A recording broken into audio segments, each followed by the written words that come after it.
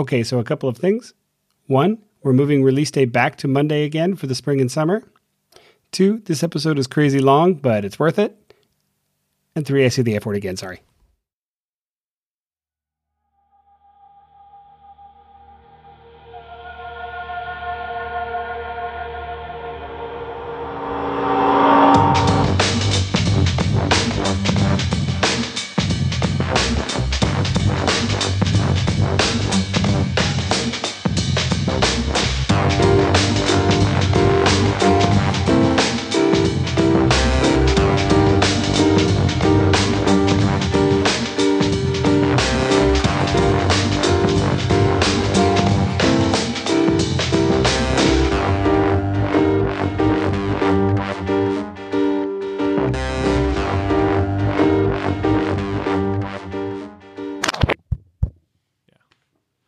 But, check. Okay. This is 1,000 tiny robots. What? What is that? Some quote from some Italian philosopher about how I was reading Daniel Dennett again, and he quotes this guy, I forget his name, but basically says, "We have a soul, it's just made up of a bunch of tiny robots." Yeah. Which is actually A Million Little Gods sort of dovetails nicely with that, just the word. This is A Million Little Gods. I'm Ben Feddersen. And I'm Aaron Gowan. Yeah, and this is the big episode. This is the one that every philosophy podcast looks forward to, or at least I always look forward to in every philosophy podcast. This is the one about Kant. This is the one. This is the one about Kant. This is the Kantisode. The Kantisode. Right. So first, for any of you... The Kantularity. Anyone who's ever read the name Kant has had a brief chuckle and then wondered, how do you pronounce that? And it's Kant. Like think hard C, A-H, N-T, Kant. So what does Kant have to do with our topic? I mean, what doesn't Kant have to do with anything? That's a good point. He doesn't have nothing to do with anything. That's right. Another way of saying that has fewer negatives is that you just can't get enough Kant.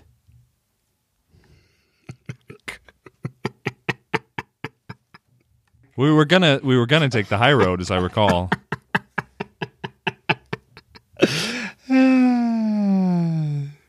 Okay, go ahead. The one interesting thing that I discovered when I moved to Germany is that people here, at least university students, they do know Kant. They have read selected works in, high school as teenagers. Yeah. It's like reading Emerson for us. It's like part of the lit curriculum rather than some kind of special philosophy. You're as likely to encounter Kant in lit as you are Goethe or Schiller. That's true. It probably also doesn't hurt that Kant makes a lot more sense in German. Oh, hell yeah. But then a lot of German philosophy makes a lot more sense in German. Yeah, it's one of the, maybe... Kant, Heidegger, oh my God. Maybe if you studied, if you did, like I did, a BA in philosophy, you probably read German philosophy in English translation, and it's a pretty brutal slog to try and even make sense of what's going on. And then if you learn German, you suddenly realize... Let's say the rules of the road for expressing yourself in German are quite different than they are in English, and so you have certain expectations that you come to the English translation with that just don't work. And that's partly down. I've found good translations of Kant that really make it transparent to a non-German speaker what's going on. Mm-hmm. So I mean, honestly, I would criticize a lot of the translations. A lot of Kant in translation is not very good. That's my. Well, one of my passion project before I die is going to be a Kant for normal people. I'm going to rewrite the Critique of Pure Reason in plain English. Mm-hmm. I'll give it a try at least. Maybe I'll start a Kickstarter for that or something. Yeah. If there's a lot of interest, you can let me know. Yeah, the problem with German in translation, especially philosophy, is that a lot of it sounds like this kind of hierophantic... It's almost as a lot of what? Hierophantic? Yeah. Like, what's that? I mean, it's not speaking in tongues necessarily, but it's but it's as if the German philosophy writer is, prophesying or has breathed in the fumes, The oracle. Yeah, like the Oracle of Delphi, and is now saying something prophetic. Yeah. But that effect, although I would, love to read your layman's translation of Kant, I would hate to deprive anybody of... It's kind of like watching a Tarkovsky movie without having the subtitles on and wondering what the fuck is going on. There's a whole aesthetic experience that you're going to, miss out on. I think the problem is that it lends a certain kind of mysticism to the that text. Shouldn't be there, yeah. That implies some kind of, revealed wisdom that just isn't there. And there's plenty to criticize about Kant. Maybe we should start with the reason that other people might be talking about Kant in this context, and that is Kant, among many other works, he had a work somewhat early on in his career called Von der verschiedenen Rassen der Menschen, which is German, obviously, and it means on the assorted races of man, more or less. And that's been translated various ways. But the general thrust is that it's a treatise, it's a piece of writing about the different human races. Why was he writing about this in the first place? That's a good question. We might be tempted to imagine the age of Immanuel Kant as an age of sort of exploration and worldliness, but apparently Kant didn't get out much.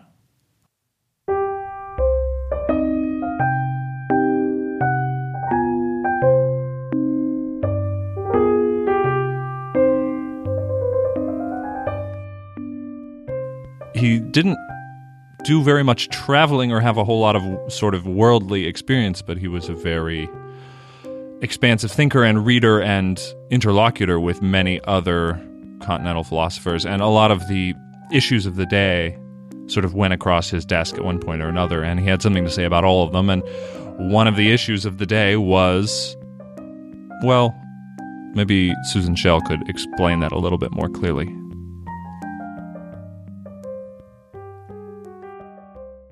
Well, I'm a professor of political theory at Boston College. I've been here for many decades, and I've been most of my work is on 18th and 19th century European philosophy, and most of my work has been on Kant, though I've also written on Hobbes and Rousseau and Fichte and some policy questions.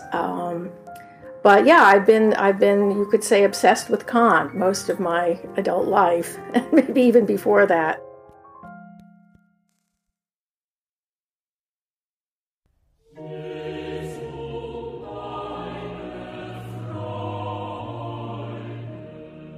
My introduction to Kant was actually in a romantic poetry course I took in college. I think my mother was a natural-born Kantian, so in a certain sense, my filial piety is to Kant. But it was a course on kind of English romantic poetry, Milton to Wordsworth, in which I got the topic of Kant on the Sublime. That sort of got me hooked, and ever since I've been, I suppose, interested in Kant in a holistic way. You would think that famous fellow who never had a girlfriend, never apparently had a boyfriend, and stayed all his life in one place wouldn't have an exciting life. But I think he had a very intense inner life in which a few overriding deep philosophic or moral or metaphysical questions, depending on how you frame it, shaped his thinking over many decades.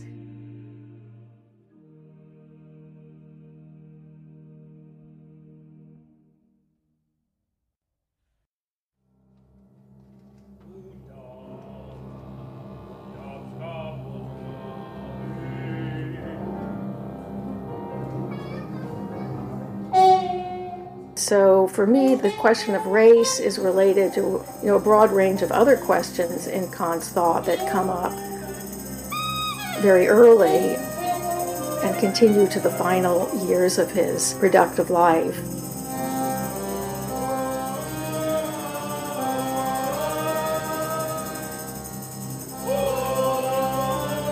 But at the same time, it interests me because it's such a burning contemporary problem.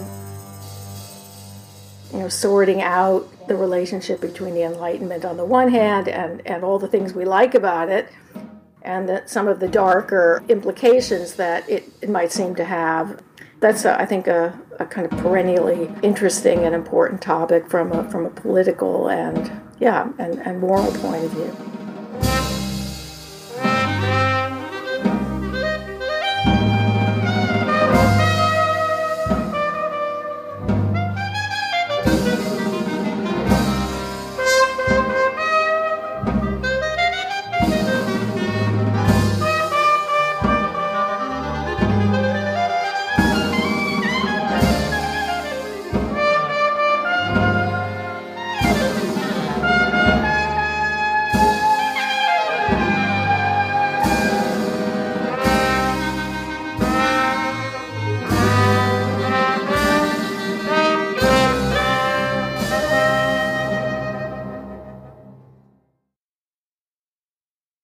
I've written 3 books on Kant, one on his sort of the politics of the critique of pure reason, one on all the embodiment of reason, about the mind-body problem as it works its way through Kant's thinking from his very earliest days till his final days, and then most recently Kant and the limits of autonomy. What sorts of issues lead him to formulate the principle of autonomy as the foundational principle of morality as he understands it? And then what new difficulties does that pose?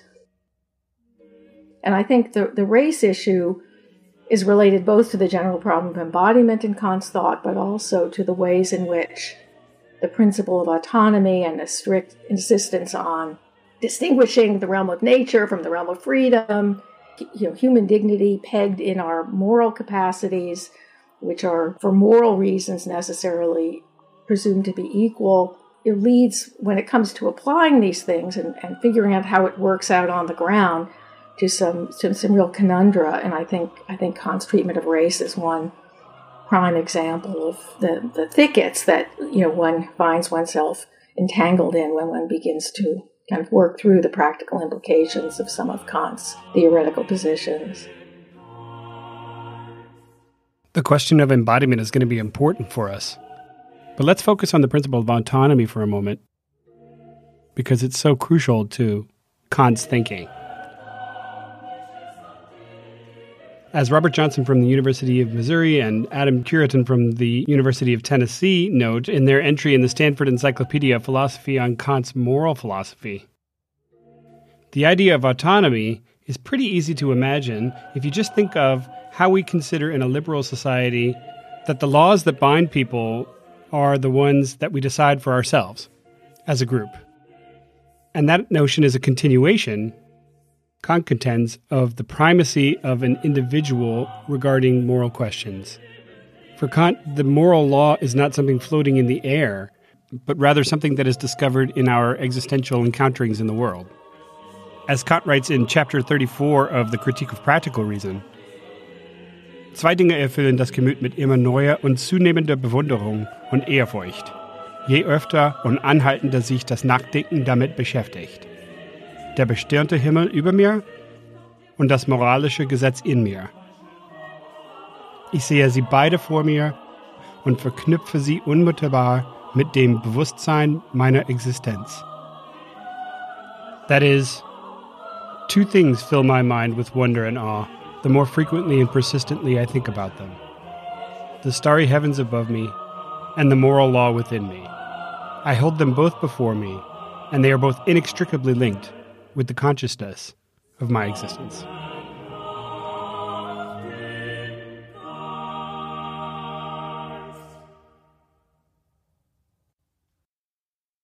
It's a difficult needle Kant wants to thread throughout his life's work. Individuals are bound to rules, but rules in a sense of their own making. Kant is at pains to establish a categorical imperative, an unconditional rule humans as free rational agents are compelled to follow, but are free not to follow.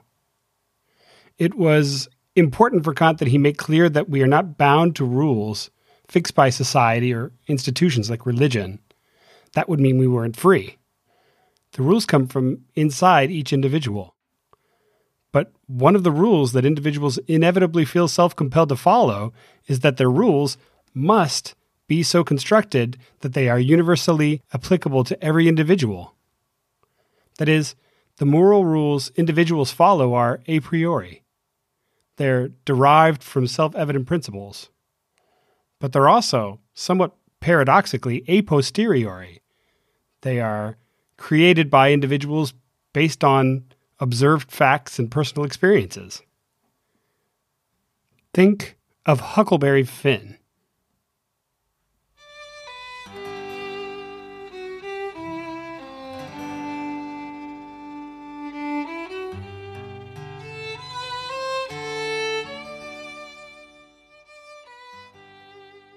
As you'll recall in the story, Huck is an ignorant young provincial boy who early in the novel runs away from his abusive father, a drunk, and from the widow Douglas, an older woman from the town of Hannibal, who has, out of a sense of charity, taken Huck under her wing and wishes to make a civilized young man out of him.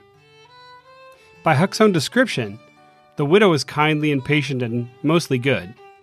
She just wants him to learn the rules of decent society, like table manners and the handling of slaves. The widow's sister, Miss Watson, lives with the widow too, and she and Huck can hardly stand each other. After staging his own death, Huck eventually sets off down the Mississippi River and runs into Jim, Miss Watson's slave, who has also run away. Their friendship grows through several adventures with outlandish characters. But eventually, Jim is captured by a set of swindlers and sold to some people who intend to return him to Miss Watson for a reward. By this point, Huck is racked with guilt for going along with helping a black slave to escape, which the widow had let him know was a deeply immoral act of stealing. So he decides it's high time to set himself right with God and writing a letter to Miss Watson, letting her know where Jim was. Huck tries to tell himself that he feels good, not stealing anymore, and not committing other crimes and sins. But he realizes that Jim will just be sold down the river once he gets back to Miss Watson. And so Huck undergoes a crisis of conscience. I felt good, Huck says, and all washed clean of sin for the first time I had ever felt so in my life. And I knew I could pray now. But I didn't do it straight off, but laid the paper down and sat there thinking how good it was all this happened so, and how near I come to being lost and going to hell. And went on thinking, and got to thinking over our trip down the river. And I see Jim before me all the time, in the day and in the nighttime, sometimes moonlight, sometimes storms, and we are floating along, talking and singing and laughing. But somehow I couldn't seem to strike no place to harden me against him, but only the other kind. I'd see him standing my watch on top of his instead of calling me so I could go on sleeping. And I see him how glad he was when I come back out of the fog, and when I come to him again in the swamp, up there where the feud was, and such like times, and would always call me honey and pet me and do everything you could think of for me, and how good he always was. And at last I was struck the time I saved him by telling the men we had smallpox aboard. And he was so grateful, and said I was the best friend old Jim had in the world, and the only one he's got now, and then I happened to look around and see that paper. It was a closed place. I took it up and held it in my hand. I was a-trembling because I'd got to decide forever betwixt two things, and I knowed it. I studied a minute, sort of holding my breath, and then says to myself, all right, then I'll go to hell, and tore it up. It was awful thoughts and awful words, but they was said, and I let them stay said, and never thought no more about reforming. I shoved the whole thing out of my head and said I would take up wickedness again, which was in my line, being brung up to it, and the other warrant. And for a starter, I would go to work and steal Jim out of slavery again. And if I could think up anything worse, I'd do that too, because as long as I was in for good, and I might as well go the whole hog. That decision was hard won on Huck's part. If moral rules are socially constructed and enforced by social institutions, then Huck acknowledges that he's perfectly aware of what those rules say about what he ought to do. The rules and institutions tell him he's violating a natural law. A black person has no place being free. Huck uses a different word than black person, of course. Although he's torn apart with shame and terror, nonetheless he chooses the supposedly wrong path because his inner lights tell him that is what he ought to do. The story of Huckleberry Finn is a supreme example of the categorical imperative at work. Huck's autonomy wins out against rules that are imposed from the outside, be they social laws or biological or psychologically deterministic laws. He is radically free to choose to bind himself to a new rule, one that comes from inside him. But, in light of what is fair and just and good with regard to Jim, one that must be valid for everyone. And yet, if Immanuel Kant could have heard the story of Huckleberry Finn, would he have seen fit to consider Huck's conscientious decision morally good? And what would Kant have said of Jim? Would he have said that Jim was as free from biologically deterministic laws as any other person? That's harder to answer than I wish it were.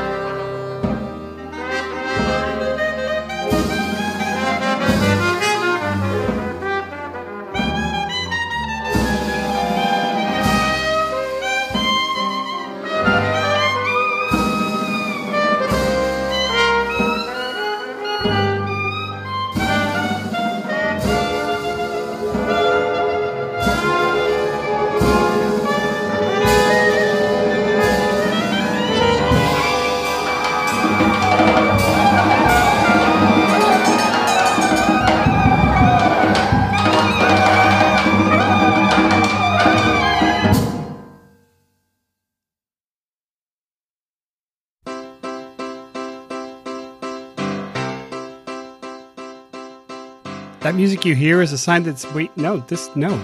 Kai, no, this is not this. What is this? This is not the... Do-do-do, do-do-do. That's the song that we're supposed to be... Okay, all right, okay.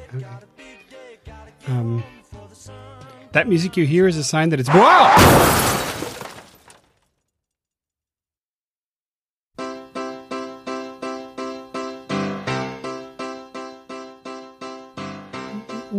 What is... Okay, wait.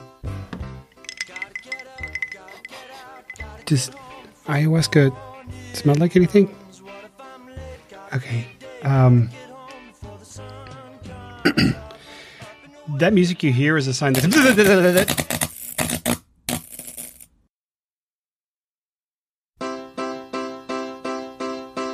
Ho, ho, how? Oh. Oh. Okay. Okay.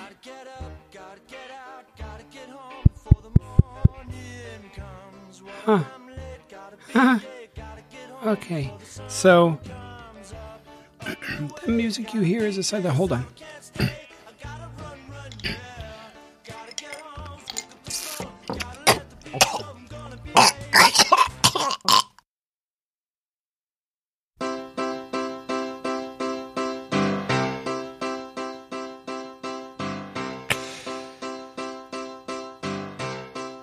That was bleak. Okay.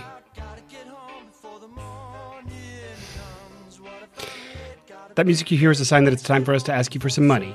You know you feel guilty for not giving us any money. We offer you services. You enjoy those services. Would you get your hair cut and not pay the dresser? I don't think so. So pay your hairdresser, and if you have any money left over, fork some over to us on PayPal or on our website, amillionlittlegods.com, or consider becoming a donor on Patreon. We'd really appreciate it. Ha ha ha ha ha!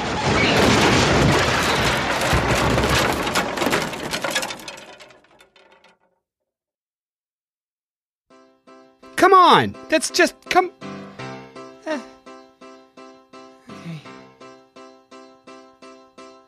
All right. You know what? Just forget it. I love you people. I really appreciate you listening to us. I think Ben does too. I know all the students appreciate it. Do whatever you want to do. Just keep listening. We'll keep making it for you. Thanks a bunch.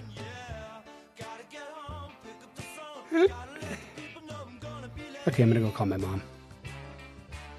What is Kant's concept of race, and how would you compare it to what you understand to be a sort of modern colloquial understanding of race?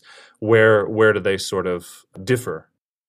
Okay, so I won't presume to define the modern concept of race, and I'll assume that people have a vague idea that's sufficiently overlapping so that I don't have to describe it in any detail. I mean, I think the big thing that needs to be said is that there wasn't a science of biology in our sense yet. There was a great deal of intellectual ferment in the 18th century as a lot of very bright people struggled to understand how all kinds of phenomena that seem to be manifest in the world, like chemical reactions, like the fact of life, like biological reproduction, didn't seem amenable to the kinds of mechanical explanations which defined respectable science after Newton. And so Kant's concept of race is one of the ways in which he tries to grapple with how to understand life. So race for Kant is a concept that he invents, so to speak, in order to account for the phenomenon of hybridization, given a theory about generation, which presumes that species are defined wherever animals can mate and reproduce other fertile offspring, and where you have a continuous line of fertile offspring, that constitutes a species.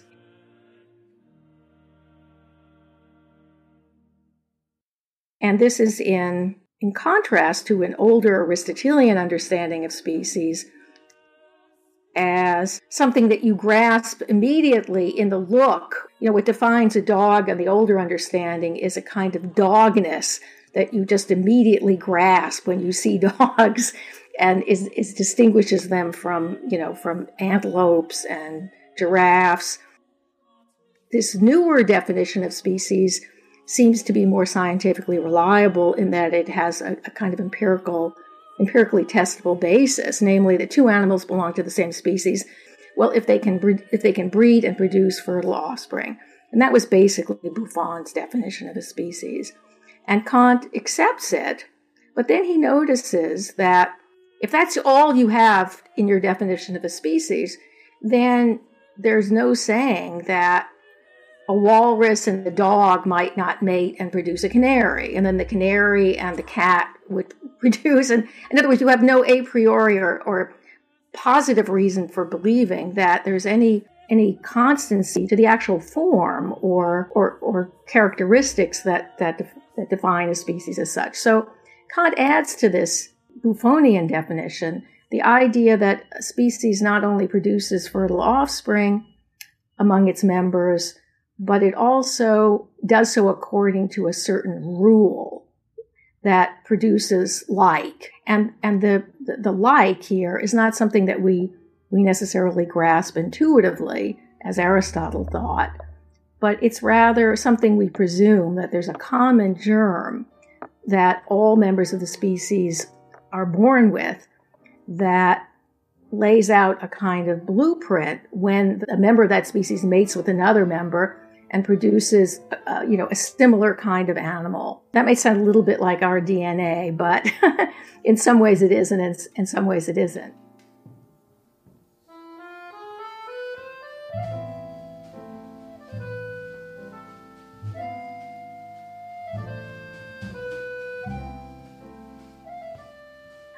Now, what causes a difficulty now is that there are some characteristics which are necessarily passed along to offspring, which are not universal to the species as a whole. And that occurs in the phenomenon of hybridization. And fortunately or not fortunately, Kant's principal example seems to be when a dark-skinned person and a light-skinned person have a child. In that case, the child expresses the characteristics of both parents. That is to say, it's neither very dark nor very light, but somehow in between. And that's true of all hybrids, as Kant understands them, in the plant world and the animal world. And it contrasts with something like when a blue-eyed person has a child with a brown-eyed person. One doesn't find the same phenomenon. One doesn't find that the children are invariably, hazel-eyed or, kind of in between blue and brown. So he takes this to be a very significant distinction and wonders how it can be that there are these characteristics that are always passed along to offspring, like the shade of your skin, and yet are not universal to the species. And in order to account for that phenomenon, he comes up with the concept of race as he defines it. And, the word race was sort of rolling around and was used in husbandry. I think it originally came from France, but it didn't have a concrete or definite meaning.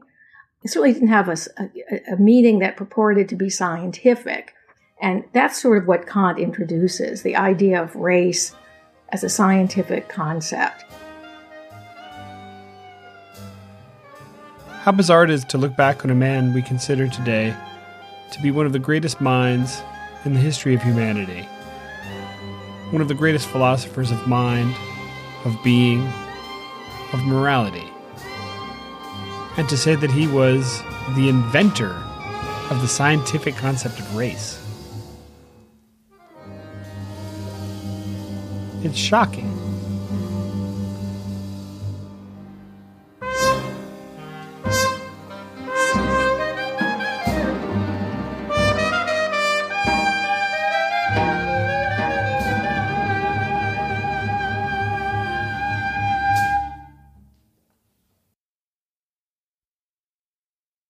So how does race explain the phenomenon of hybridization?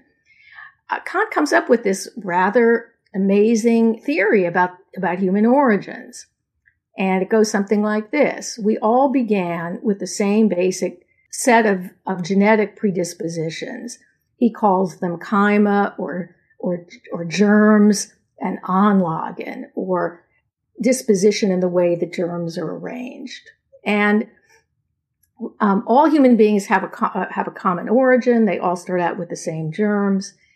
And then in the earliest eras of human existence, human beings spread out over all of the continents. And at a time of great natural upheaval and volcanic eruption and all of these things that had recently been discovered and were very much in people's minds, how unstable the earth had been in earlier eras, Kant hypothesized that in order for human beings to be able to survive in multiple climates, and they were given in advance certain characteristics that would elaborate themselves only under the right conditions.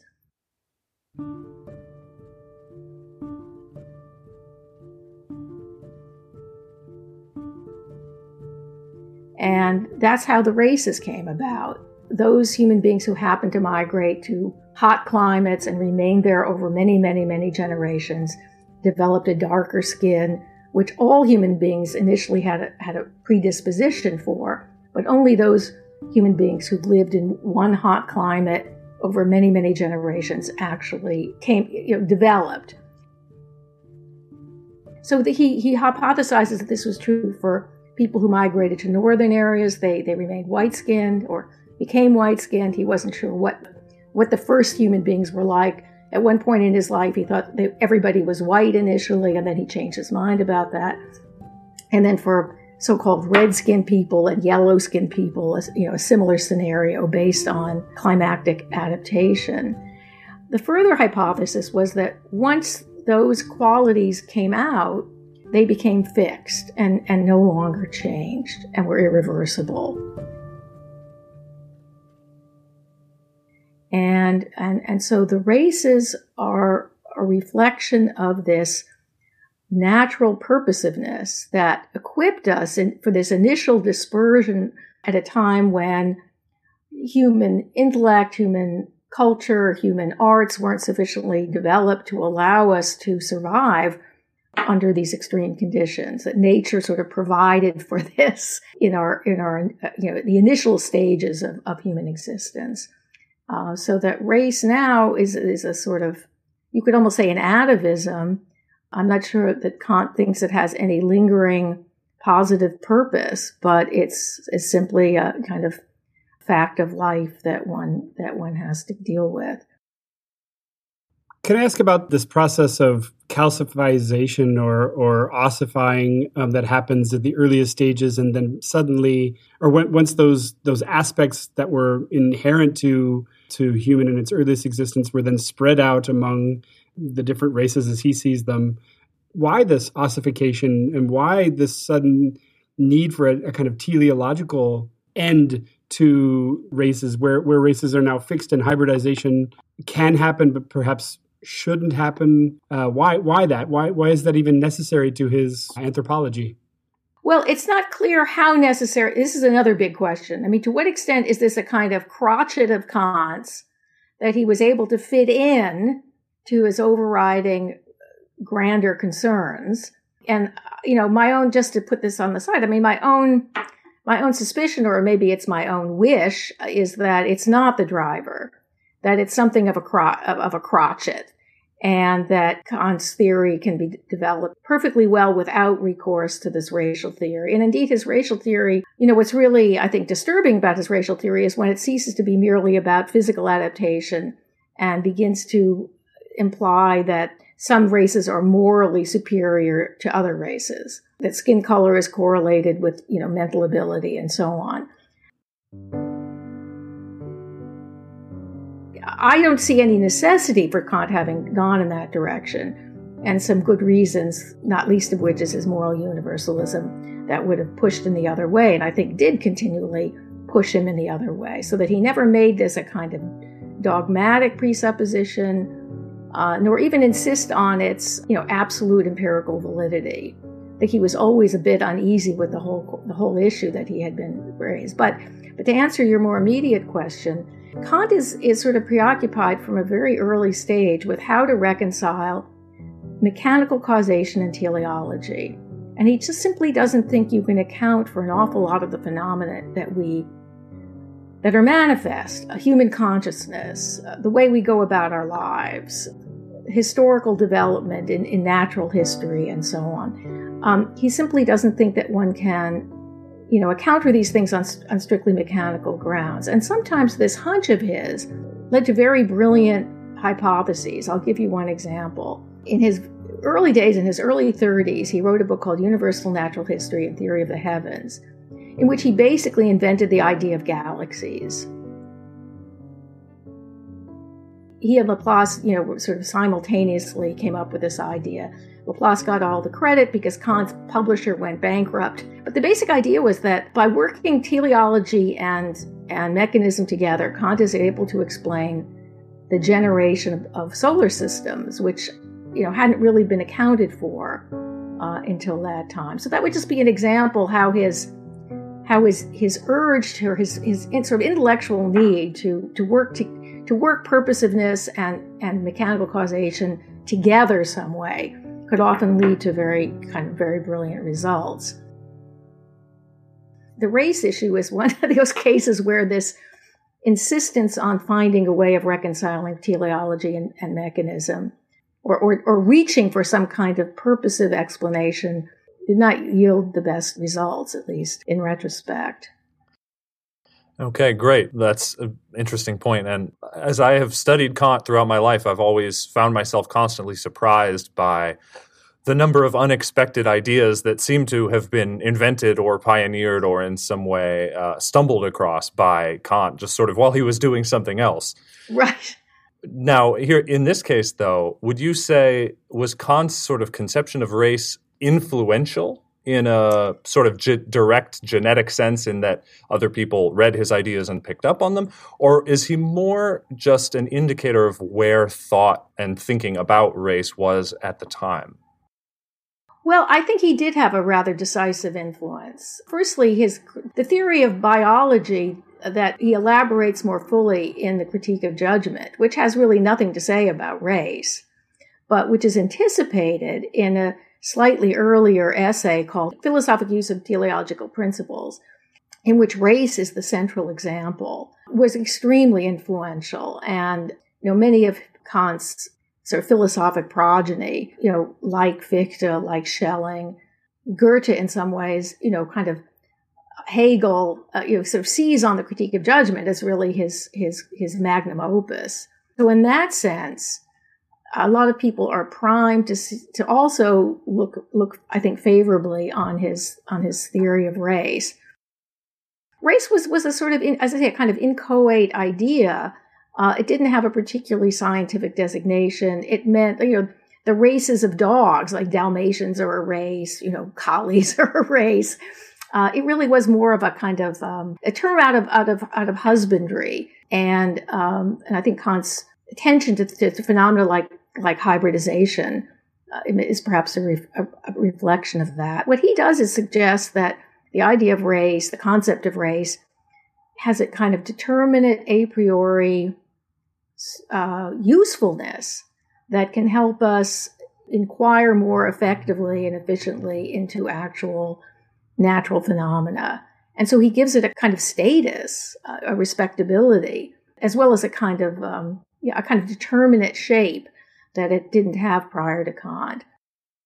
And he was influential, although, in mixed ways. And, some of the people who were influenced by him went on to genuinely noxious racist theories, or people who were associated him with, like Christoph Meiner.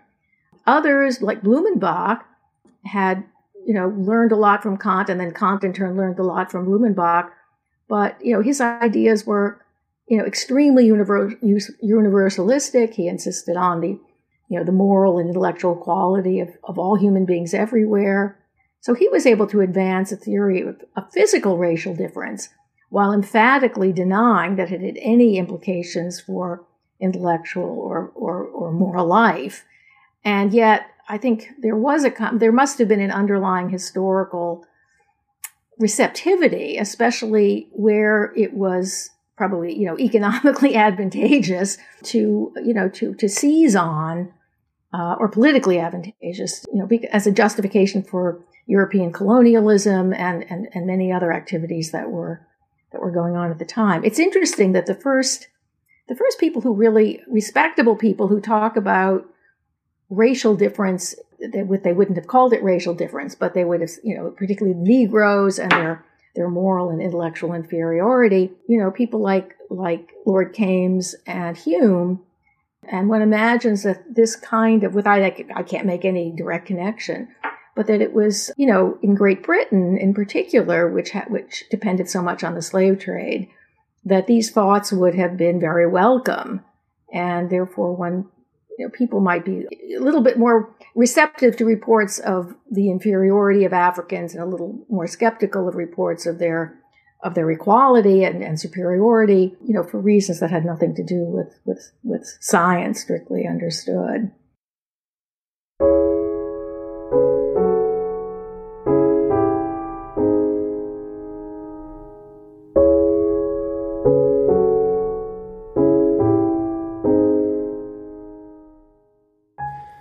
I think I made it clear in the last episode that Hume is a philosopher whose work I have to swallow with a spoonful of sugar. His intuitions aren't my intuitions. Also, the most famous portrait of him is not one where he's wearing a wig, which most of them show, but rather this weird mauve velvet shower cap thingy, of a sort that men in his day apparently wore around the house. I really don't like this hat. Anyhow, all that being said, we needed Hume. Hume tremendously pushed forward our model of human nature. We wouldn't have cognitive science like we know it today if it weren't for Hume. And although I think he was wrong more often than not about moral theory, nonetheless, utilitarianism wouldn't have been a thing without Hume. He's an important piece of the puzzle of who we are today. Yet, when I discovered that he was an inveterate racist, it didn't bother me all that much. unless there be any doubt that Hume harbored racist sentiments. Let me read you the text of the notorious sixth footnote of his essay of National Characters. I am apt to suspect the Negroes to be naturally inferior to the whites. There scarcely ever was a civilized nation of that complexion, nor even any individual eminent either in action or speculation. No ingenious manufacturers amongst them, no arts, no sciences. On the other hand, the most rude and barbarous of the whites, such as the ancient Germans, the present Tartars, have still something eminent about them. That's some Class A racism right there. But as I say, I don't take the disappointment at these words all that hard. Self-interest was an important part of Hume's moral philosophy, after all. Hume didn't wish to be considered a relativist, and indeed he insisted that we cannot make excuses for individuals or societies of the past whose moral standards were cruel or reproachable. Regarding moral judgments about literature, and poetry in particular, in the essay Standards of Taste, Hume writes, "Where ideas of morality and decency alter from one age to another, and where vicious manners are described, without being marked with the proper characters of blame and disapprobation, this must be allowed to disfigure the poem." Now, I don't blame Hume too much because I feel like a bit of hypocrisy was inevitable. Hume might want to reserve the right to judge past generations for their moral dullness, but now that he's being judged just as harshly in our own era, again, I don't feel all that shocked. His working principle that a priori moral judgments are impossible will lead to just this sort of self-incrimination. Kant, on the other hand, doesn't get off so easily with me. He insists on a priori moral principles, and he demands the utmost scrupulousness in their application. I'm willing to forgive Kant for being all too human, but it does bother me that he approves of the argument that black slaves ought not to be set free in the essay on the use of teleological principles in philosophy, and namely because they cannot motivate themselves to work, even if they work hard, when they are told to do it. I think it's interesting that Kant becomes more publicly insistent on defending the rights of non-European peoples and their moral and political equality at precisely the point where, after the French Revolution, Britain has become a major darling of the political reaction in Germany. I suspect that one of the reasons that Kant, in the final decade of his life, in the 1790s, when he was fighting off a kind of backlash in Prussia against the French Revolution, led by people who were enamored of Burke and Burkean notions of that whatever traditions were at hand were there for a good reason. That as Kant turned against that way of thinking, and he also turned against Great Britain as a force for progress, which he had always deemed it to be. And I think that went together with his increasing vehemence in his political writings, such as Perpetual Peace against the slave trade. So that's just one, not pushback is not the right word, but at least let's go back in time, though, and talk about what you've described as perhaps just a crotchet of his. That is to say, what can you possibly imagine was his motivation? Was it simply an admiration for British ways of thinking then? Yeah, no, I wouldn't want to suggest that that's all it was. But I mean, Kant was a great systematizer. He always liked to see things in patterns, preferably patterns of four. Four races, four colors, four humors. I mean, there is a certain insistent tendency in Kant, which he sometimes himself makes fun of. What he sometimes calls, and seeing patterns where maybe they aren't really there. He calls it, seeing the Holy Family in a pane of frosted glass. If you really want to see a pattern, you'll see it, whether it's there or not. And I think he recognized that and tries to fight against it. It might just be from hindsight now. We know what has happened. We know the progress of history from his time to our time. And so one looks back, and of course it might not be fair to Kant, but why even have a moral quality of racial differences and the moral characters of different races at all in his time? He could have simply stuck with physical traits, that is, visibly physical traits. The way Blumenbach did. Yeah. Absolutely. And I think the story there goes back to even his earliest writings, and I include the writings that he did when in his 20s, way before he discovered Rousseau, way before the critical philosophy, because this is a man who was philosophically active, and he has a core insight very early on that I don't think he ever deviates from, which is that on the one hand, mind is irreducible to matter. I mean, he really never swerves from that position, that the very concept of matter rules out thinking.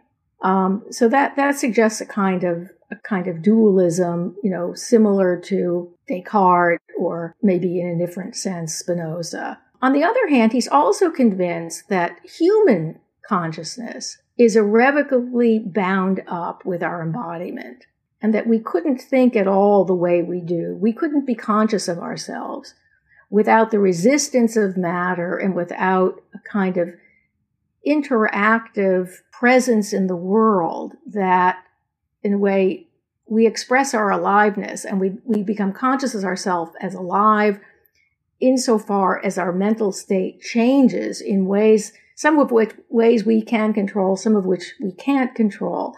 And it's the interaction of that, it's the contrast between those two moments that sort of constitutes human consciousness itself. And it's that worldliness of human beings that Kant, I think, insists on from his very first writing. So how does that translate into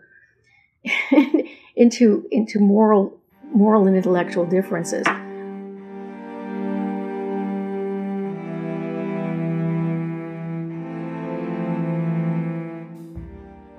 Well, in this universal natural history and theory of the heavens, he speculates. He knows that he can't shore this up with empirical evidence, but he provides a kind of interplanetary bestiary in which he speculates. He's trying to explain why human beings have such a hard time doing the right thing. And his explanation, I mean, this sounds very, very bizarre, but this is Kant.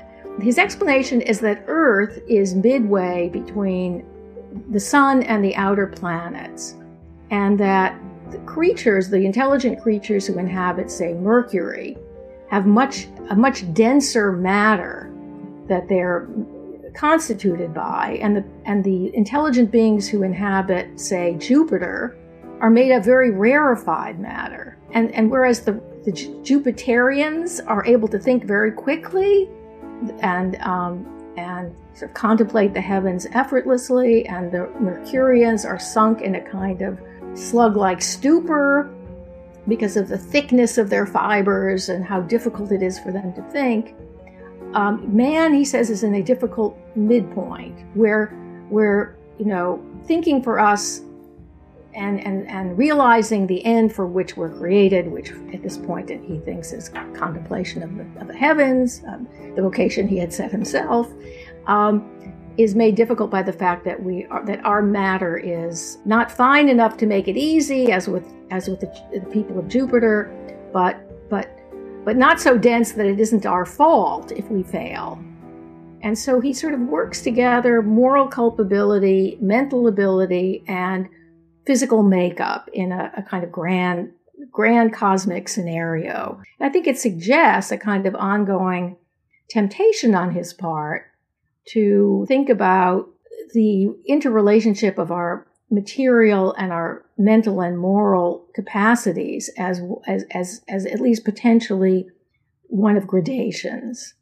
But it's one that I think goes to the heart of some of his deepest philosophic preoccupations, which run through the first critique and beyond, which is how to understand human embodiment. And so in that sense, I think race is an ongoing temptation, or this kind of racial, moral, intellectual differentiation is a temptation for Kant because it fits so well with some of his other preoccupations.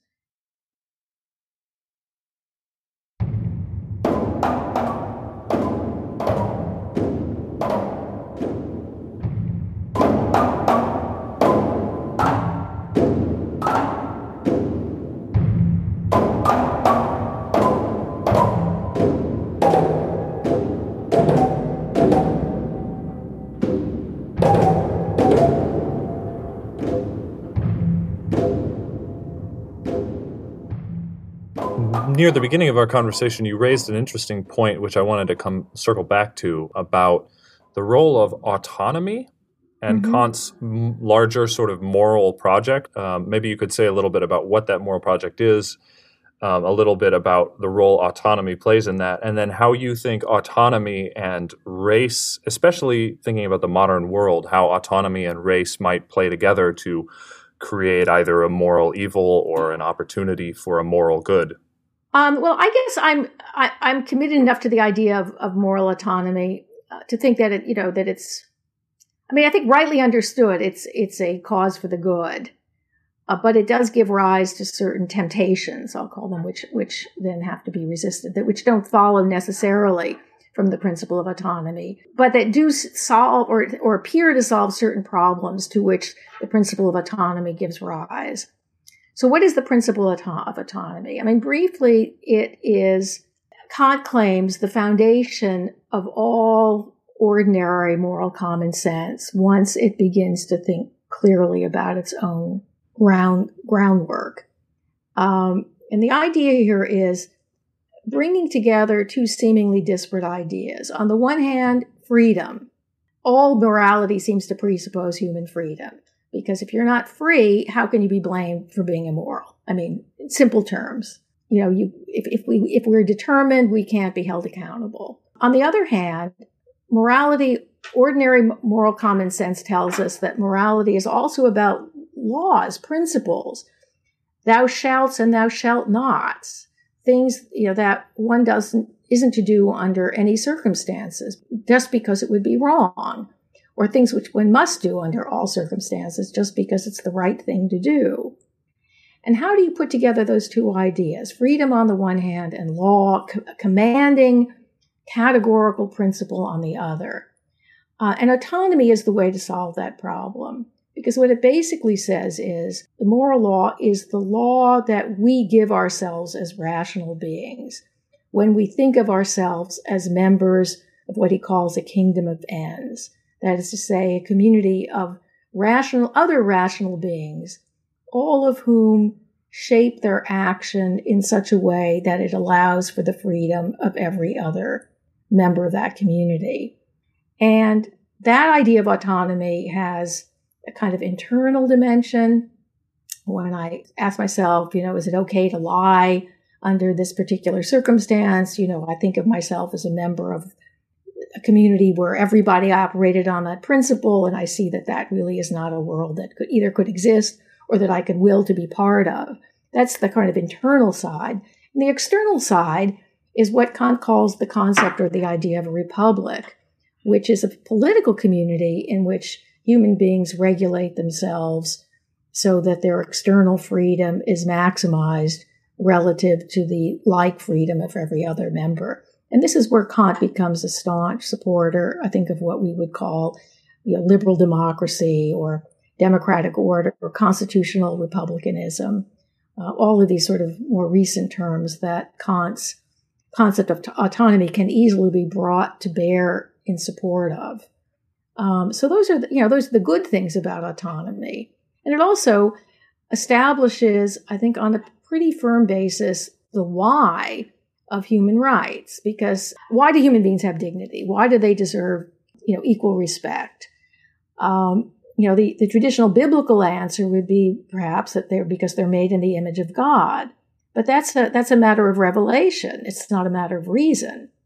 And what Kant supplies is a rational argument for human dignity. Namely, what distinguishes a human being from every other creature that we know of is that we are free to obey the moral law and self-legislating at the same time. And so it's our moral capacity. It's our capacity to be morally accountable that grounds our dignity. Okay, so Kant's characteristics by which he distinguishes races, or the characteristics that he thinks are relative for drawing racial distinctions, don't interact with the characteristics that he think are necessary to delineate human beings as moral beings and worthy of dignity and respect in that sense. In other words, he's drawing the racial lines divide up humanity, but humanity is still united in these fundamental ways that demand treatment with dignity. So at no point is he using or providing the material with which someone could use race to chop up the human race into less and more dignified groups. Or am I going too far there? There is the pragmatic question that is at the latter part of your essay, namely that it's not so much about the moral character of any human being. All human beings, to some degree or another, are morally culpable, morally responsible for their own character, but it might be that some have a higher capacity for reasoning at a moral level, and therefore they are even more responsible for using that advantage that they have. Is that right? Am I reading your text right? Yeah, no, I mean, that's the way I've tried to make sense of what Kant was doing pedagogically when he teaches these young people. He's teaching this course on anthropology for almost 50 times to young men who are maybe 15 or 16 years old. And he's trying to teach them how to be worldly in a morally informed sense. So what possible good could it do to be telling them at the same time that there are these, racial differences that have moral and intellectual implications? The only thing, the most innocuous explanation I can come up with, we're all endowed with different strengths and weaknesses. We all have to take responsibility for making the best of what we've been given. And if you've been given more, then more is expected. And that's the spirit in which he addresses these young men. He doesn't expect them to become, planters in the Bahamas. He's expecting them to become functionaries in Prussia. So I think that at least the immediate effect he was hoping to have was to sort of instill in them a sense of, you've been blessed, so, to those who much is given, much is expected. That's the best sense that I can make of why he would find this, why this would be a morally useful lesson for these young people. It's interesting that he doesn't talk about race. He seems to have felt it was more and more important publicly to emphasize moral equality.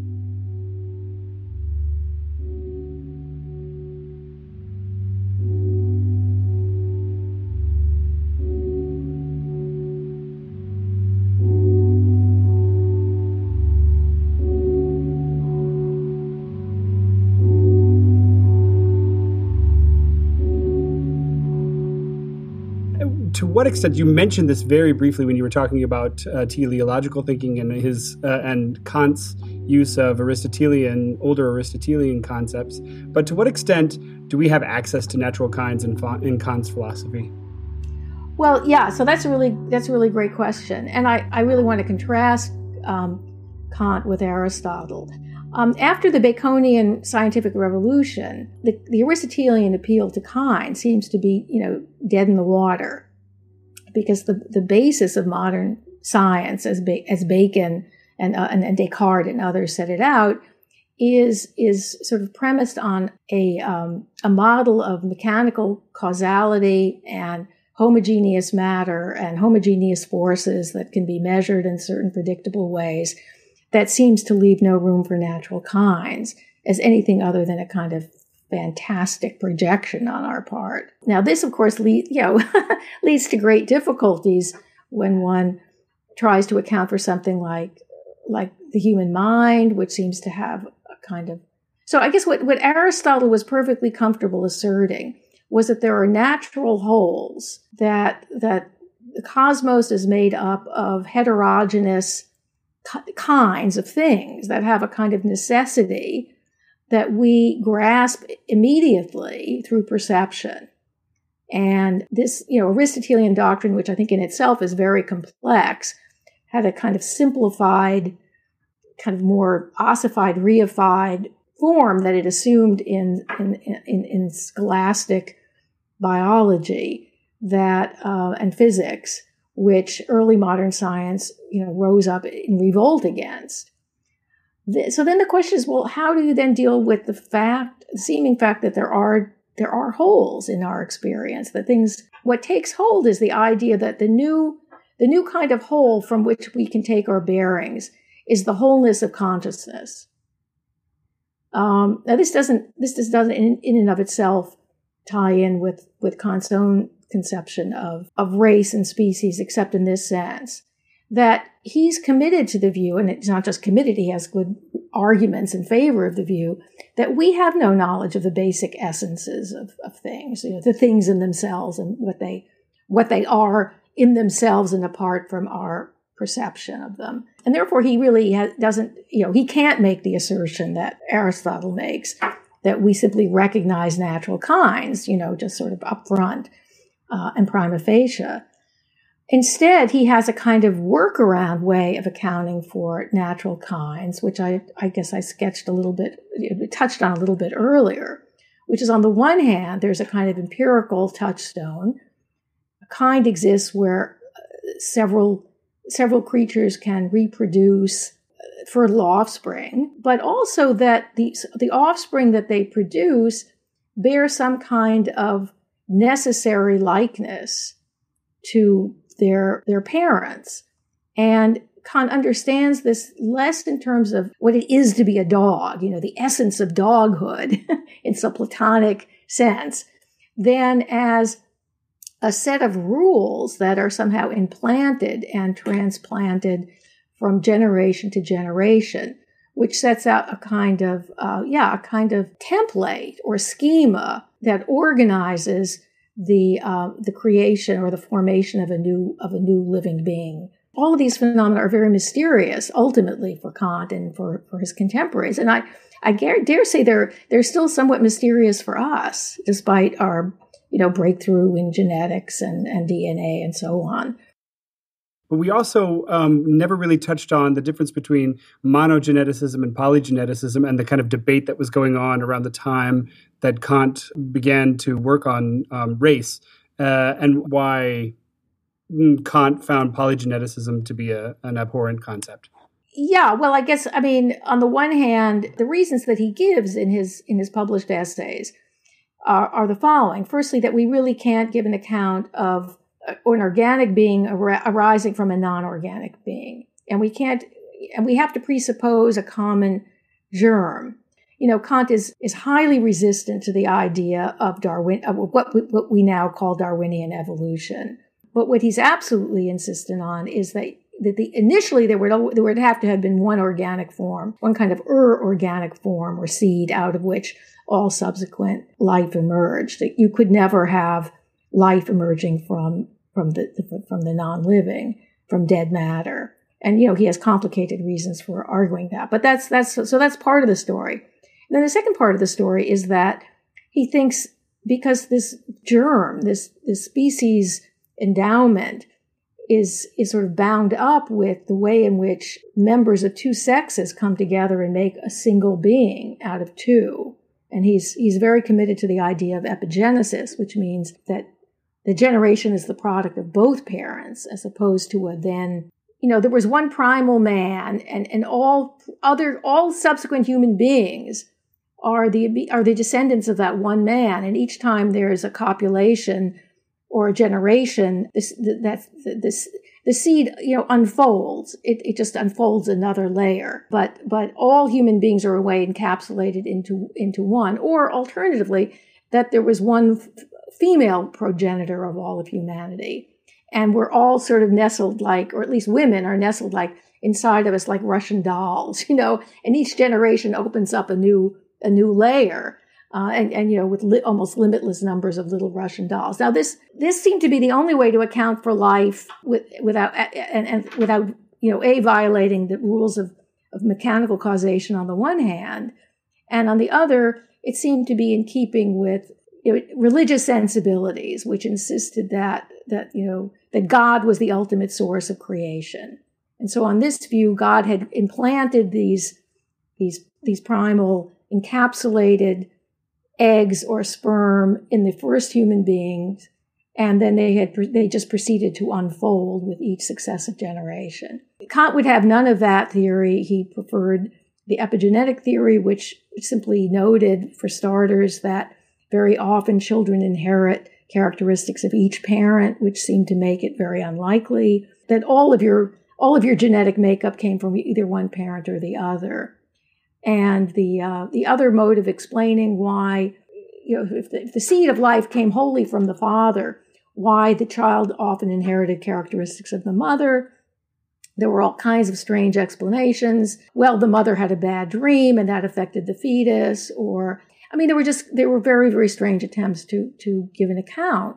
Strange in our eyes, of how it could be that the phenomenon we see through the reproductive process of animals and plants and human beings could be explained given current scientific resources and the need to make one's peace with sort of religious sensibilities. Kant thinks that if you try to account for these differences that always reproduce themselves, which could suggest separate species, then you can't account for the fact that members of a white race and the brown race can produce fertile offspring, because it just boggles the mind, he thought, to imagine that you could have creatures originating from different germs thousands of miles apart that miraculously, as it were, could interbreed. And this just created more mysteries than it resolved.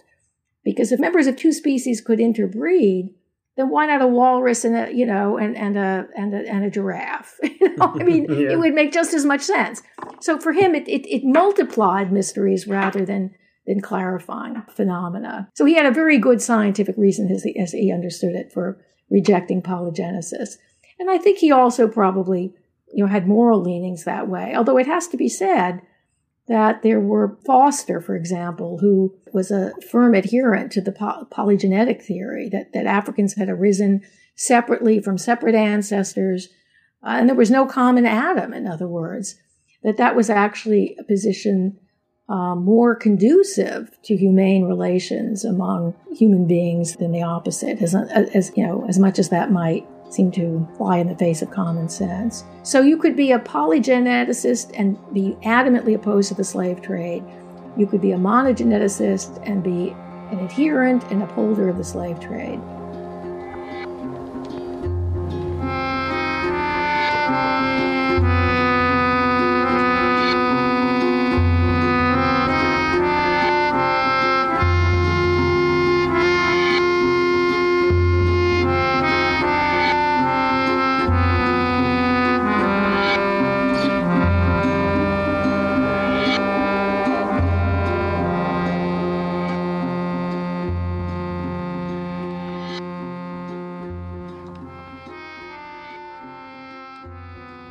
The way that we framed this season is with the question, race, is that a thing? So I would like you, in a sort of enlightening round fashion, as unfair as that is, the constraints produce creativity. I want you to tell me, is race a thing?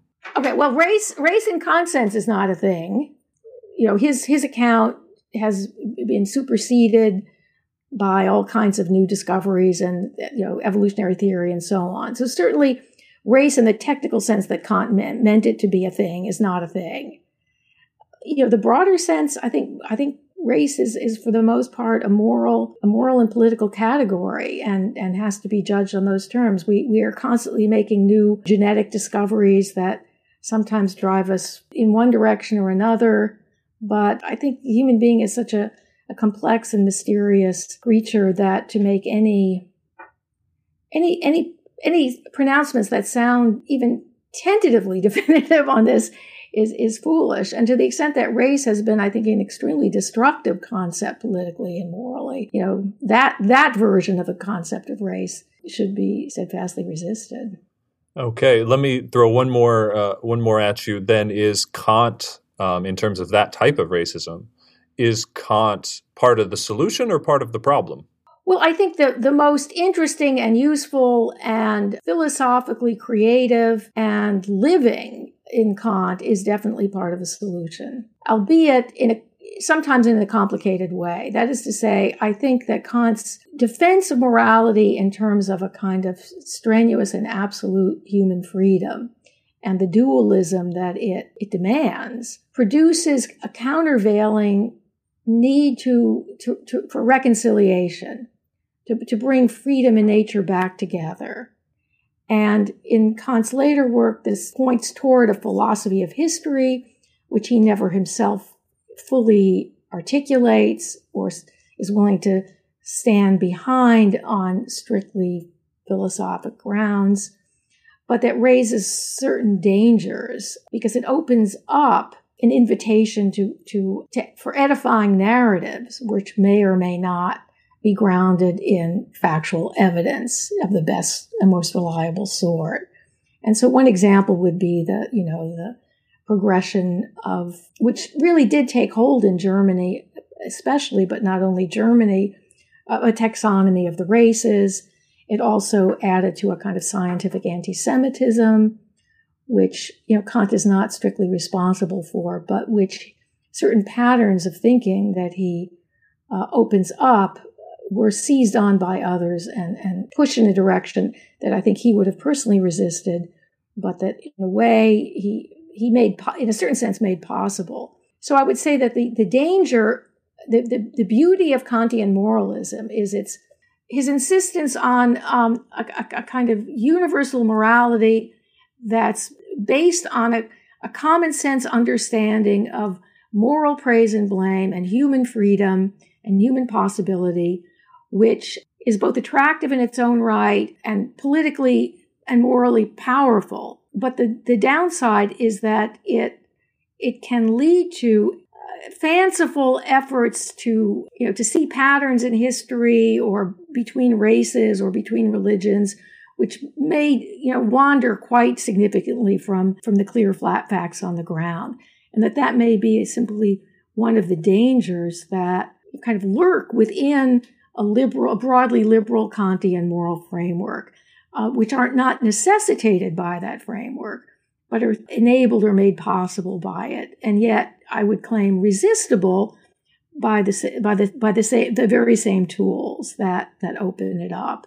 And so I think for Kantians who want to make the best of Kant in current circumstances, and I think one of the beauties of Kant is the degree to which his thought is remarkably far-sighted. I think he foresees in a way the problems of national pluralism and resolves them before the fact. I think he sees ahead of time certain problems of inequality and civic dignity.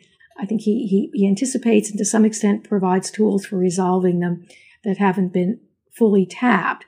So I see Kant much more as a resource that has not been fully tapped, as a kind of guilty party in whatever modernity has unleashed that has gone tragically wrong.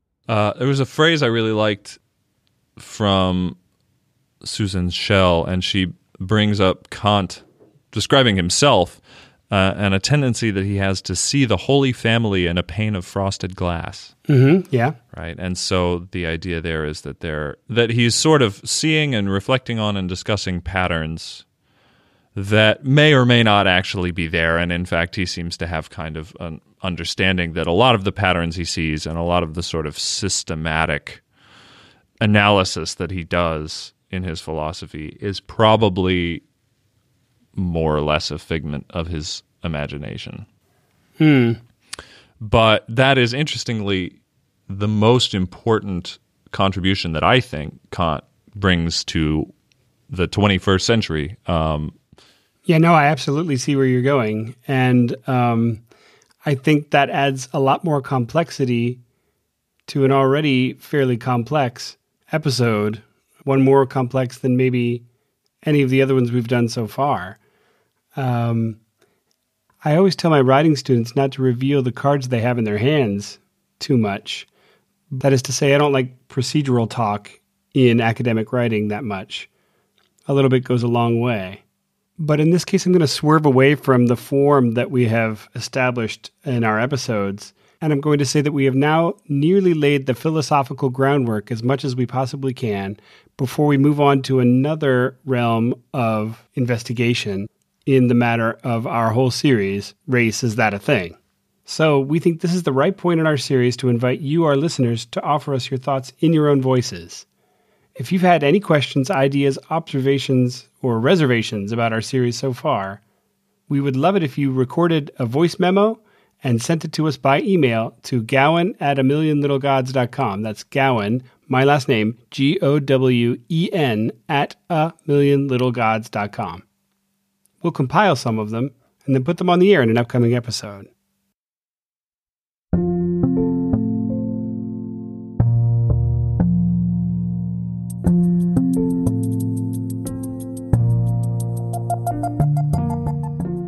A Million Little Gods is produced at the University of Hamburg.